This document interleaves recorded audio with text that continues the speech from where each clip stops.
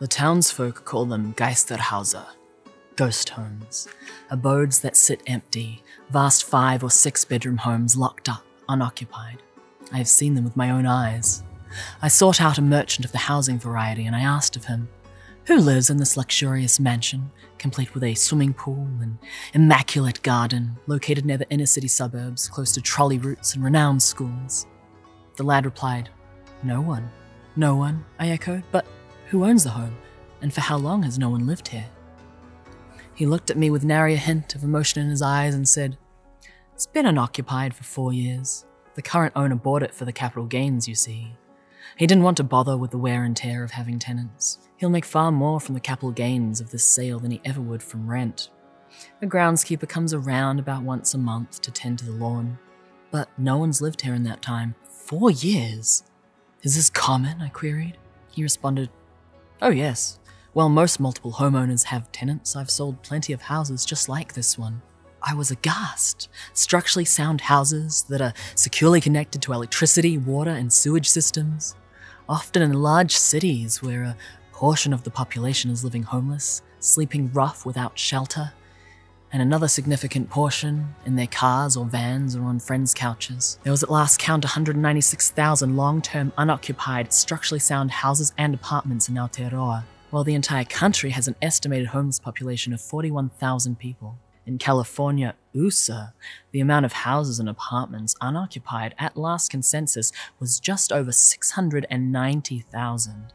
This number includes holiday homes, as well as houses that are unoccupied full-time due to capital gains speculation. This is a massive resource waste in a state with a homeless population of 129,000 people. The people are cold and weary. They need shelter, they need stability. And these house thieves, they take homes out of common circulation. They steal essential resources away from those who need it, away from the good of the many, just to build their private wealth. Something must be done. You're being charged with breaking and entering. I suggest you plead guilty. They might let you off with community service. The house was empty. No one lives there. It's such a waste to have houses just sit empty when people are living on the street. So you're just gonna steal someone's house. Yeah, they're not using it. It's private property, and that's the problem. No one should be homeless.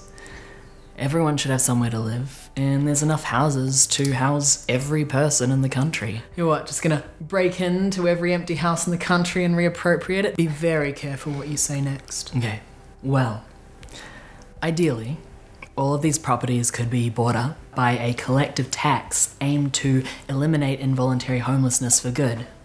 It's an awful idea. I don't want my hard-earned tax dollars being spent on giving houses to lazy bums who can't be bothered getting a job. I work my ass off, so what? So other people can just sit on theirs all day and get a house? Maybe housing should be provided to people with physical or mental disabilities, preventing them from working, but why should I be paying for the obstinance of mentally and physically fit people who just choose not to work? They should just get a job. Look, decades of research shows that it doesn't happen like that, okay? Firstly, it's a lot harder to get a job when you're unhoused. If you're competing for positions against people who are housed, it's Sisyphean. The housing first model is guided by the belief that people need basic necessities like food and a place to live before attending to anything less critical, such as getting a job or budgeting properly or attending to substance use issues. Imagine trying to get a job when you have nowhere to shower before your interview, nowhere to wash and dry your clothes, nowhere to comfortably sleep to be well rested before the interview, nowhere to charge your phone to make sure you arrive on time, not being able to put down an address on the job application. And the longer a person is jobless, the less likely they are to be hired because employers do not like big gaps in CVs.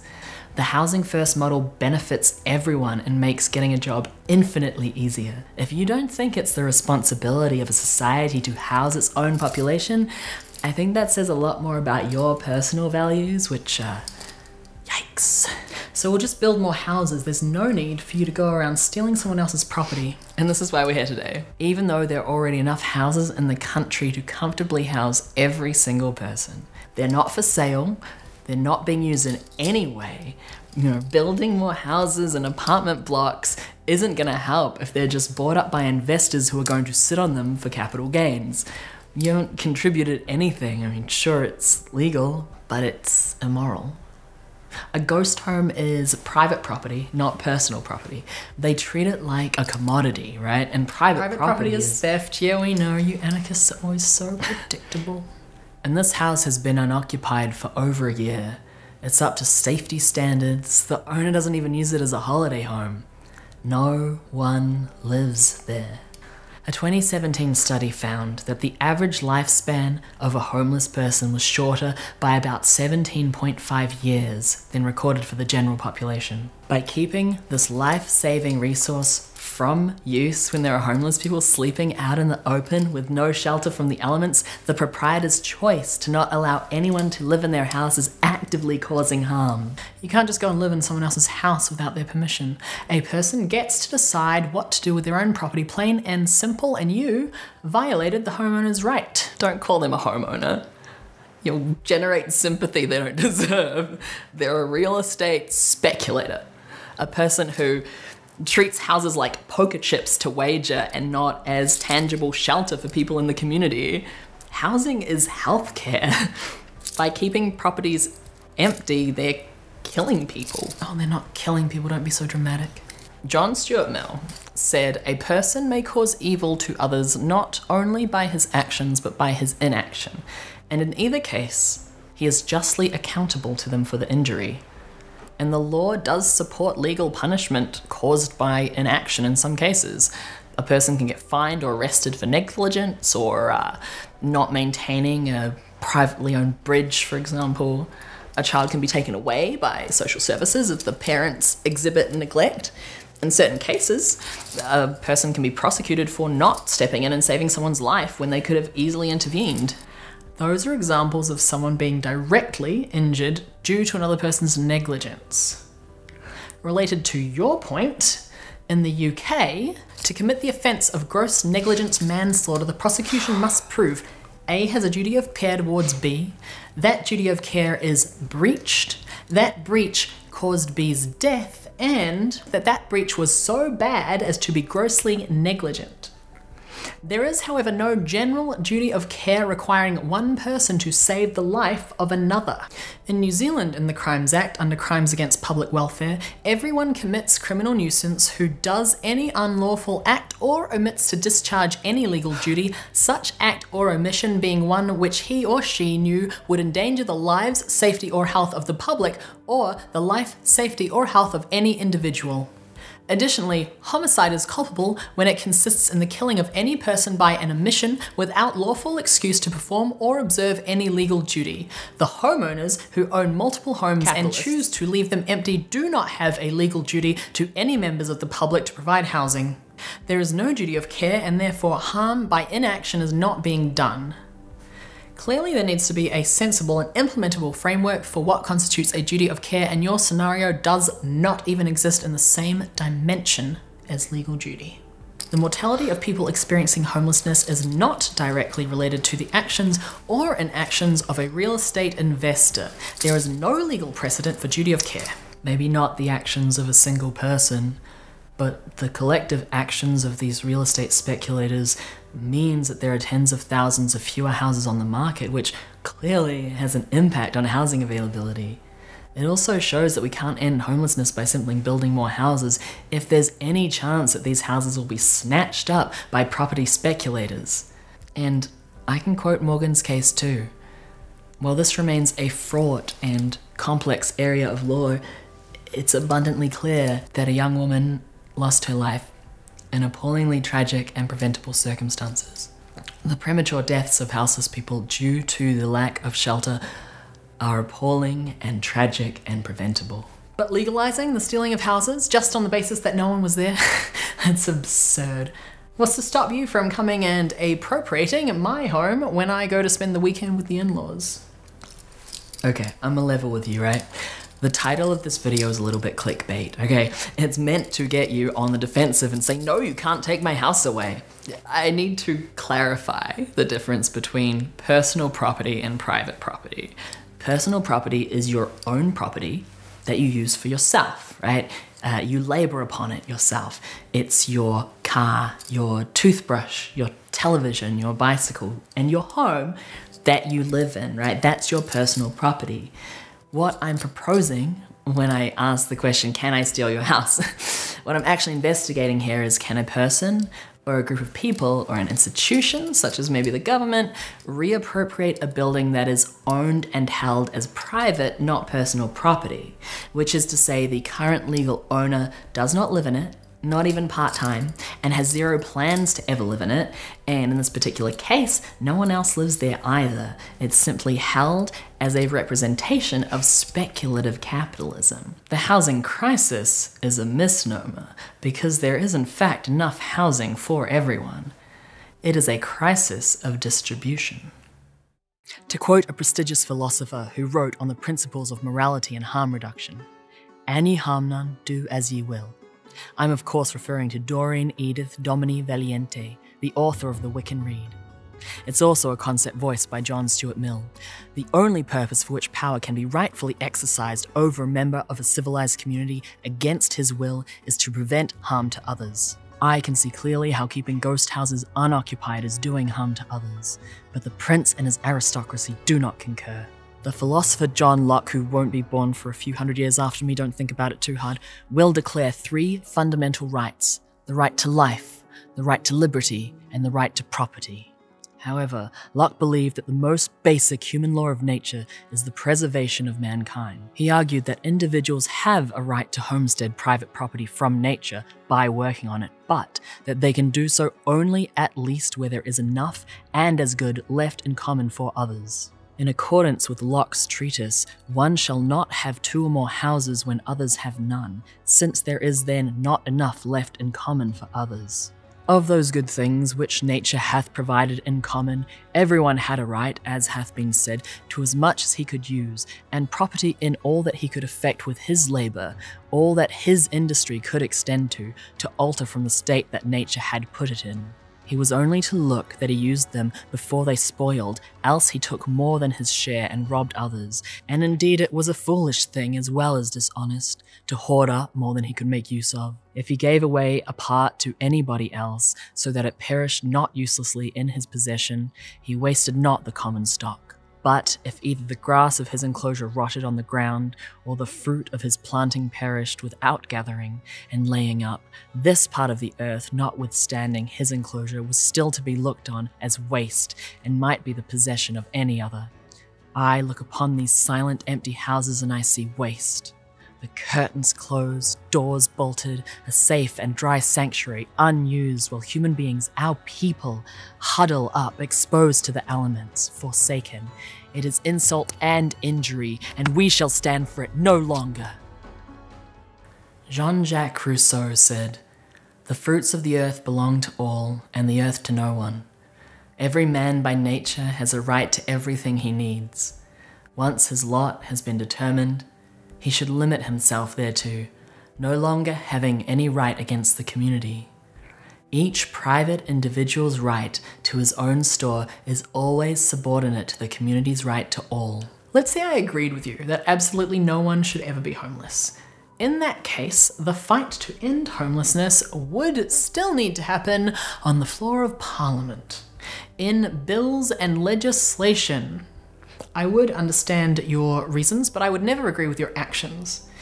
Even if Benjamin Dixon is right and homelessness is a policy choice, and we have the tools, the materials, and the financial capacity to end homelessness, you still can't just squat a house and expect things to change. If this is something you are really passionate about, write a letter to Parliament, call your local MP, organise marches and petitions.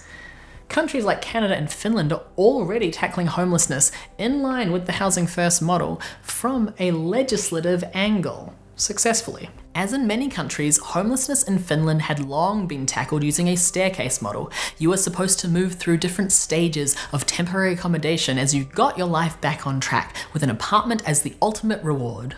Finland decided to make the housing unconditional, to say, look, you don't need to solve your problems before you get a home.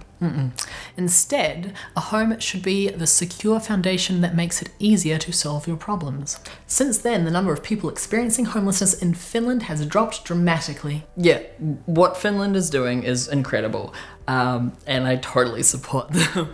And I'm very suspicious of people who oppose the housing first approach just because they want people to have to earn a roof over their head. Plenty of unhoused folks have just had a string of bad luck or are victims of systems designed to marginalize them. And now they're being demanded to prove that they deserve access to the fundamental human need of shelter. That's messed up. You still can't just squat someone's house. You get into legal trouble about it, and then you hope for people to take your requests to change legislation seriously. You're undermining yourself by breaking the law. Finland is the first country in modern history to tackle the problem of homelessness with this level of success, and that was all done through legislation. It wasn't done by anarchists squatting in houses. My argument is that no one should be able to privately own an additional house that they neither occupy nor offer up for tenancy until there isn't a single person in the country who's living without shelter against their will. I mean, good for Finland, right? That's rad that they managed that, but squatting isn't this random, isolated incident. Going by the definition of squatting as squatting is the action of occupying an abandoned or unoccupied area of land or a building, usually residential, that the squatter does not own, rent, or otherwise have lawful permission to use. There's an estimated 1 billion squatters today. That's 1 in 7 people alive on this planet. We can't wait for the government to catch up while people are dying from being unhoused. So you're squatting this house because you don't think that fighting for legislative change is happening fast enough? Yeah. That sounds like a guilty plea to me. Fucking liberal. Can't believe I used to eat you out. This is not the appropriate time or place. Isn't this a bit of a conflict of interest? Or maybe, if you'd given the officer your name before asking for a lawyer, I could have passed this case on to someone else. Like you remember my name. It is a known fact that in the large towns of France, and in many of the smaller ones also, the workers are coming gradually to the conclusion that dwelling houses are in no sense the property of those whom the state recognizes as their owners. This idea has evolved naturally in the minds of the people, and nothing will ever convince them again that the rights of property ought to extend to houses. The house was not built by its owner. It was erected, decorated, and furnished by innumerable workers. In the timber yard, the brick field, and the workshop, toiling for dear life at a minimum wage. The money spent by the owner was not the product of his own toil. It was amassed, like all other riches, by paying the workers 2/3 or only half of what was their due. Moreover, and this is where the enormity of the whole proceeding becomes most glaring, the house owes its actual value to the profit which the owner can make out of it. Now, this profit results from the fact that his house is built in a town possessing bridges and quays and fine public buildings, and affording to its inhabitants 1,000 comforts and conveniences unknown in villages. A town well paved, lighted with gas, in regular communication with other towns, and itself a centre of industry, commerce, science, and art. A town which the work of 20 or 30 generations has gone to render habitable, healthy, and beautiful. So do you believe it's wrong for capitalists to hoard essential needs like housing and leave them unutilized when people are literally dying 2 decades before their time? Not that it matters what I think, but someone can do what they want with their property. It would be nice of them to open it up to tenants. Ooh, a benevolent capitalist. There would be no way to feel and legislate for that. Sure there is. If a house sits completely empty for more than a couple of years, and the owner can't give a good reason as to why, confiscate it. Give it to a family in need who will actually use it, and give squatters rights. The state can't just go around taking people's property. Of course it can. They do it all the time. The state regularly takes drugs from people. They took my multi-tool when they brought me in here. Well, of course, that's different because those things can be used to cause harm to yourself or others. And by this proprietor's inaction of acquiring tenants, there is a person or family out there sleeping on the street. That is harm. Governments are directly, because of the way that they prioritize private property over human life, responsible for the deaths of their unhoused people. Elizabeth Ashford describes the moral duty of the duty bearer to perform or refrain from some action.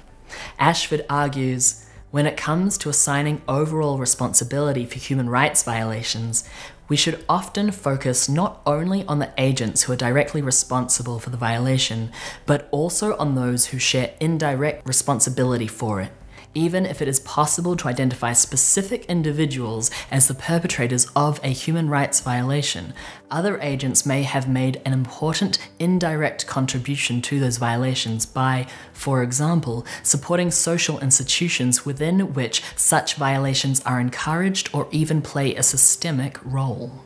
And governments should be the ones with a duty to provide human rights. Everyone has the right to a standard of living adequate for the health and well-being of himself and of his family, including food, clothing, housing and medical care, and necessary social services, and the right to security in the event of unemployment, sickness, disability, widowhood, old age, or other lack of livelihood in circumstances beyond his control. People are hurting and people are dying, and our government could be helping, but they're not. And that's why I squat. I won't stop squatting until everyone is housed. So we're quoting the Declaration of Human Rights, are we? In Article 17 of that exact same document, it says that no one shall be arbitrarily deprived of his property. That's a human right too, and the law upholds this, which is why there are property rights, and why squatters have no rights to just go in and steal someone's house. You think it's arbitrary for the government to give housing to someone struggling for their life on the street? That's exactly the problem. The violations are also constituted by a system of laws and other social institutions. This means that if we exclusively focus on the perpetrators of specific harmful actions in assigning responsibility for human rights violations, we will fail to acknowledge altogether a central aspect of the violations.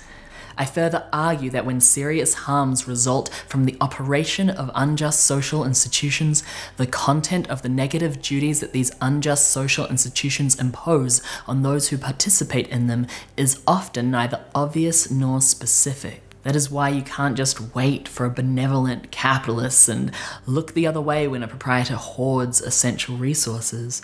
The system supports them. They're encouraged and rewarded by the institution for their ingenuity. But you think the best way to fight the system is to squat. This is why anarchists have no place in the political system.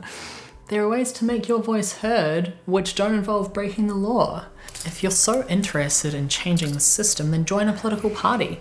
Call your representative. Push for legislative change. I understand that you think what you did was moral, but it's still illegal. It all comes down to using your democratic power to navigate conflict, and as it currently stands, the legal owner of a property is entitled to use the property however they see fit, and that includes having it stand unoccupied. If you disagree with that, then secure yourself a public platform and make your voice heard. You can't just take what isn't yours. There are places and times where squatting actually worked incredibly well in terms of getting housing and of shifting public perception. And there are places and times where a democratic approach successfully shifted the political framework. Vancouver, Canada is one such trailblazer.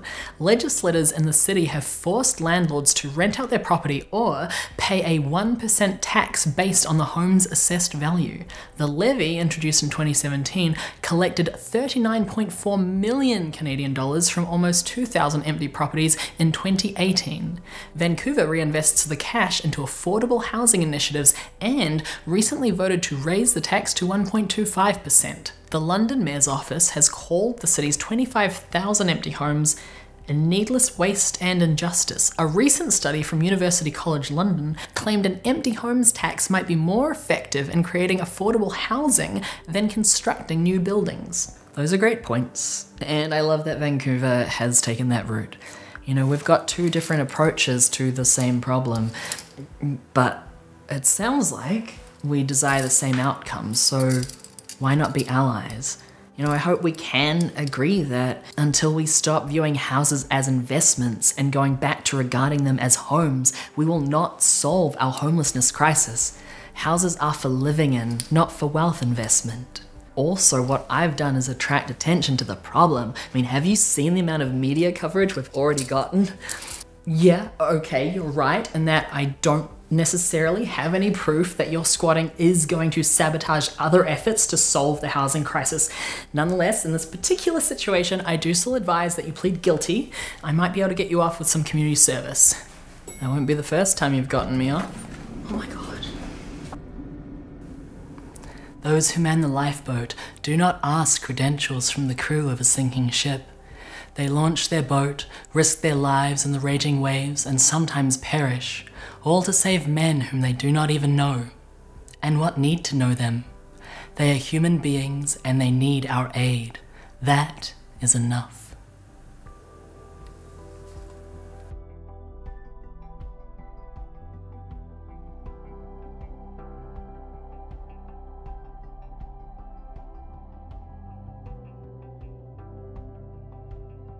Let me take the costume off for a moment. Whoa, it's Bodhi! Oh my god, I didn't recognize me with my beanie on. I'm like Superman. That was just a costume. So costume off for a moment. Now it is me. This is in fact Bodhi now, right? Am I implying in this video that I believe that the government should seize everyone's unused houses, excess houses, and give them to people who are currently without shelter? I wouldn't say no to that. I know it seems like an extreme solution, but what I think is extreme is people in our society living in the street without shelter because they do not have access to housing, which is a human right. Shelter is a human right. So I think that's pretty extreme, the way that our current capitalist system treats people and prioritizes private property over human lives. I believe that is extreme. So perhaps you might see, or someone might see, the government seizing people's excess houses and redistributing them. They might see that as extreme, but I believe that the end result of everyone being comfortably housed is quite sane and level-headed and pretty sensible, actually. Having said that, I do not believe that that is the only path to a solution. I believe that while engaging in discussions around indigenization and decolonization, we are going to have some very interesting talks about what it even means to own land, or whether land should be ownable. Plenty of indigenous beliefs, although certainly not all of them, there's a lot of variety amongst indigenous ideas and values and belief structures, but plenty of indigenous cultures don't consider land to be ownable, or if it is, it's communally owned, right? And so I believe that part of talking about indigenization is having discussions about how land should be treated, whether it should even be owned, what that even means. If you have a deed to a land, right? If you have the legal right to have the land, you could just let it sit there and not do anything while there are people who are wanting to grow food for their communities. Is that fair? I don't believe it is. So I believe that an entire restructuring of the concept of owning land and owning housing and owning shelter should be readdressed.